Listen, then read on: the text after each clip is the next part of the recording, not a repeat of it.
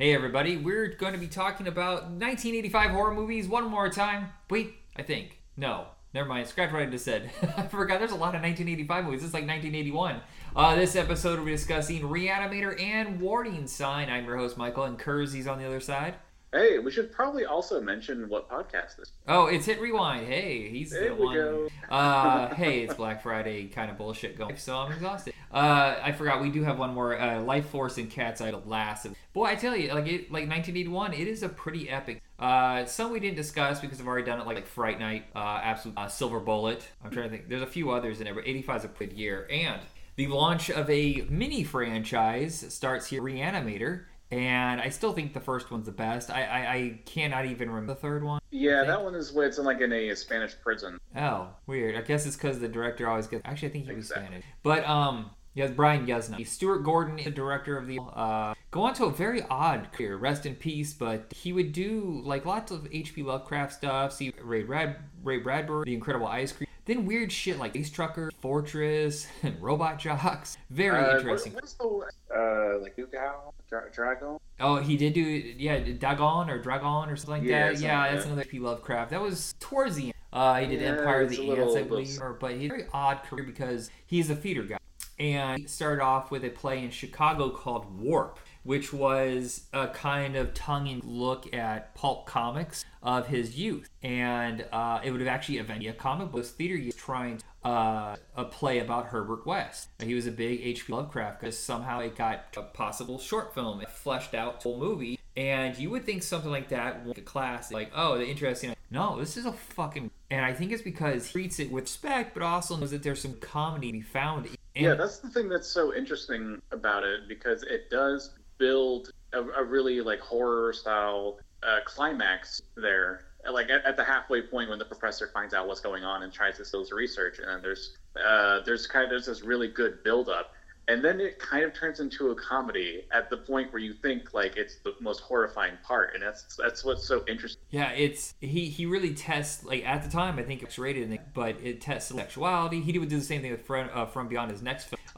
Crazy gore and upping the level of what you saw in American Scares and just make perverse. Like I feel like I'm doing something wrong. And I gotta say, like I think it's interesting that one of the visuals that they had for Herbert West was that it was going to be him reanimating the corpse of the president or something like that. Like their vision is like, what if a guy who could reanimate the dead reanimated the president and had like a zombie president kind of thing? Yeah, that was supposed to be the fourth one. I saw the promo photo for it, poster for it. Sorry, William H. Macy was supposed. Can't talk to you. Fuck. Was supposed to play the president, and it went film market and didn't raise the Gordonism. Yeah, and it's so disappointing because that is a really interesting idea to take that this franchise. Yeah. And they never got to do that vision that they had of like, we're gonna build to this. This is gonna be something really interesting to make, and then never got to. Yeah, I think it was. It's really important. I think it was supposed to be called House of. I think you're right. Yeah. But what was it? David Mamet and Stuart Gordon are kind of from, so they worked together and they would make these plays. That's why, like, when he had been in a bunch of Stuart Gordon and being that, and that's pretty high profile for a franchise that never really had any success in theaters. This cost just a shade under $2 million, but it's on video where it exploded. And I know the second one was also barely on video, but it's so weird you had to wait ever for part 3. And what's interesting is that it's also so good that it ended a marriage. Oh, wait, what? Oh, Bruce Abbott and Linda Hamilton, right? They were married. I don't know if that's the professor who got his head cut off, right? No, that's David Gale. No, it's that guy. That guy got this. Oh, okay. He wouldn't necessarily say, but he did say that his wife was tested with what he did. Okay. It is acting. But Bruce Abbott, the hero, Linda Hamilton, they had been tagged.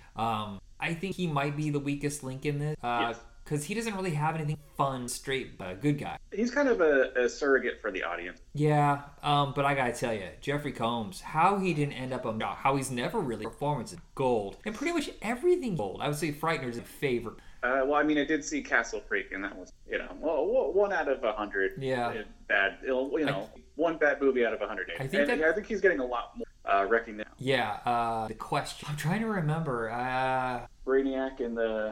Is he? But and Barbara Crane's also, and what she is asked is wild. And not only in this movie, but his next movie, From Beyond. Oh yeah. Yeah, and I just think there's a lot of fun, especially like you said, when it starts to go where the dead people are just out of control. They have the whole I don't know much about H.P. Lovecraft. It's like I think it's from Just Rises. Okay, so that movie Underwater is about. I guess for anyone uninitiated, I don't know why we waited this to kind of explain the story, but it's pretty simple. It's basically a med student is having a hard time because how to cope, so he doesn't really want to give up on it. Kind of too far by trying to resuscitate way too, and then he gets a roommate who basically creates an injectable that will bring the dead back to life, or at least keep them. You can kill someone, or some kind of aerosol to keep them to chemically kill them, and then this will bring them back to life beyond the 17 or so minutes that your brain can come back. And so it's a way of extending or being able to more of those surgery expand you can do within the brain. So great premise, but the problem is that it doesn't really turns people in kill crazy and then causes their body to basically. So yeah, it's really what I really love about the character of Herbert West is that he likes to experiment on things. He likes to, and pretty much there's where the real main character, the decision, it's Herbert West. I like that. For Stuart Gordon, I Nexus From Beyond was great, and it's very weird. But I watched Dolls over Halloween, and I expected way better. It's horribly. And in my head, Robot Jocks is a great idea that somehow cannot shoot it. I feel like there's a line with a mech could do that doesn't transform, but also does slow slog with the crap out of it. I think he had a lot of good ideas. He never had to come back up proper budget. And Reanimator is a very self-contained idea where. Not only that, because the way that you said that he theater or stage plays, that makes more got a lot of animator kind of exception. Feel like the sets kind of fake, like I'm watching, and so I guess that kind of comes across I don't think it's a play on the stage how to shoot for. Right. I think that's kind of this problem that coming up. Well, I think about Fortress second. That's also in an underground. So I guess that's just the way he works, but. I think Empire Picture, I don't know how far back you go on your... But before Full Moon, we had Empire Pictures, which was Charles... And really no hits except for fucking Ghoulies. Jesus, why was that the most of it? I always think most of his stuff is shoddy and boring, but... Yeah, it's fantastic. A great movie. Really gory. And there's a scene of a reanimated head going down on a lady. So if you have a weak heart for that kind of shit, like that guy's wife did, maybe don't watch it. Yeah. Our second film is Warning Sign. Kind of under the radar. Not a lot of people caught this on, and it was just what is this really? This is your first time watching? Yes. Is this the first rage virus? I don't know. That's really. There are so many influence virus shit that it's hard to say. Yeah, I can't remember. I've never seen. You could go as far back as Rabbit. Well, you're right. Okay, what about? I've never seen Crazy. I've never seen. I was wondering if the Crazy Romero's. I think as close as you're gonna get to what you something connected to the world. I mean, it has a lot of that mentality. Trapped in a tight location, slow, and then sometimes they kind of die. I haven't figured out. Their heart stops, and then all of a sudden the virus takes over. It's more. Yes, that's kind of the latter half of the movie, or maybe. But the first act or two is really and I think it was really well and had a lot of great character that really to that point, because I didn't think that was going to happen, even though in retrospect it was. But just I think post-COVID, I think a lot of people kind of watch Contagion or types of because of COVID. Yeah. I think a lot of people are kind of going these and are rediscovering a lot of hidden gems. So this is definitely what I talk about. I think a great job of exploring what would happen and just how adequate. But also, I think has this subtle commentary on how these companies take it to towns in the 80s that were hit so hard. When the factories left in the 70s, depression, company, come to these desperate little towns, to give people jobs, really risky. And there's a comment on that. You guys need jobs. That's why we brought. And we honestly thought it was, and they show you how something so simple, piece of fucking tape, a label or whatever it was, grabs on, breaks in the wrong place, and then it goes to another person because they have contact. It gets on the contact of the building, and I just thought that was really interesting. Like you said, a procedural medical contagion or outbreak. But then there's that split. The effects of hunt. They're trying to survive in this building and keep away from the madness. Yeah, and I don't really know anything. I was the procedural aspect, how do you shut down? How do certain people lock this facility? If people are calling, I have to know what's happening, and I have to getting out at all costs. That rising tension, like I may have to kill them and crazy the door down. Yeah, or it's you got two different versions of crazy people. You got the ones inside affected by the virus, but then you have the stupid Hicks who will not listen, who don't believe they're trying to break through the door and then breach, and the virus will get out, and that's so much tension. And to be fair, it wasn't, and it's folks that are the problem too. It's other science, like, oh look, I'm not fine. And then eventually break the door, attempting to torture this poor woman's job and keep them from getting out of the. Yeah. So it's this great, like, inside is panic break. And then we have the two characters that are trying to break in to save them. They give kind of that Hitchcock curse that the hero has, that common, and he's going into that example. So Sam Waterston, sheriff, and he has to break into a facility is a germaphobe. What's the actual word? And then he has Jeffrey DeMunn. Have you ever seen Jeffrey?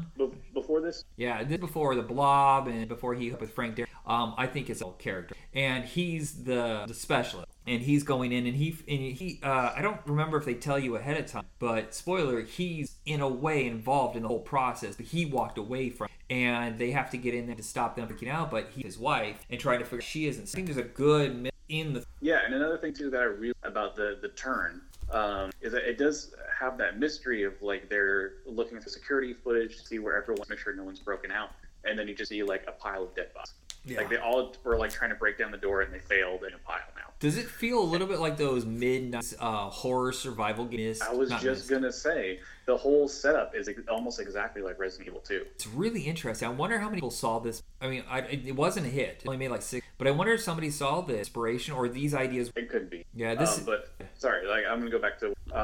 what I was saying is, like, I think that there is the turn of when I find out that the virus is, I think, brilliant, and then it kind of goes on. So the moment when the character who's left behind years ago realizes and proposes, it seems like he's kind of in it. He isn't really morally opposed. He's kind of a hippie character too.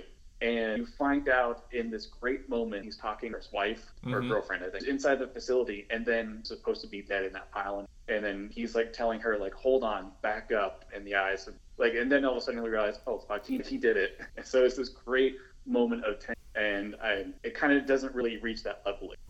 You're going to find this wild, but the director, Hal Barwood, he was one of the teams that came out of Amblin. He wrote a lot of stuff. Spielberg was one of the guys behind Close Encounters. What I'm shocked by, he went on to write video games. From 1990 to 2000, and he would write the scripts for the LucasArts game. And he is now retired and lives in Portland, Oregon. Oh, hey, there you go. Nice. He works for a company now, well, semi-retired. He works for Finite Arts. So if you somehow, since you live there, if you ever see him, like, you should go to him and say, Warning Simon is great!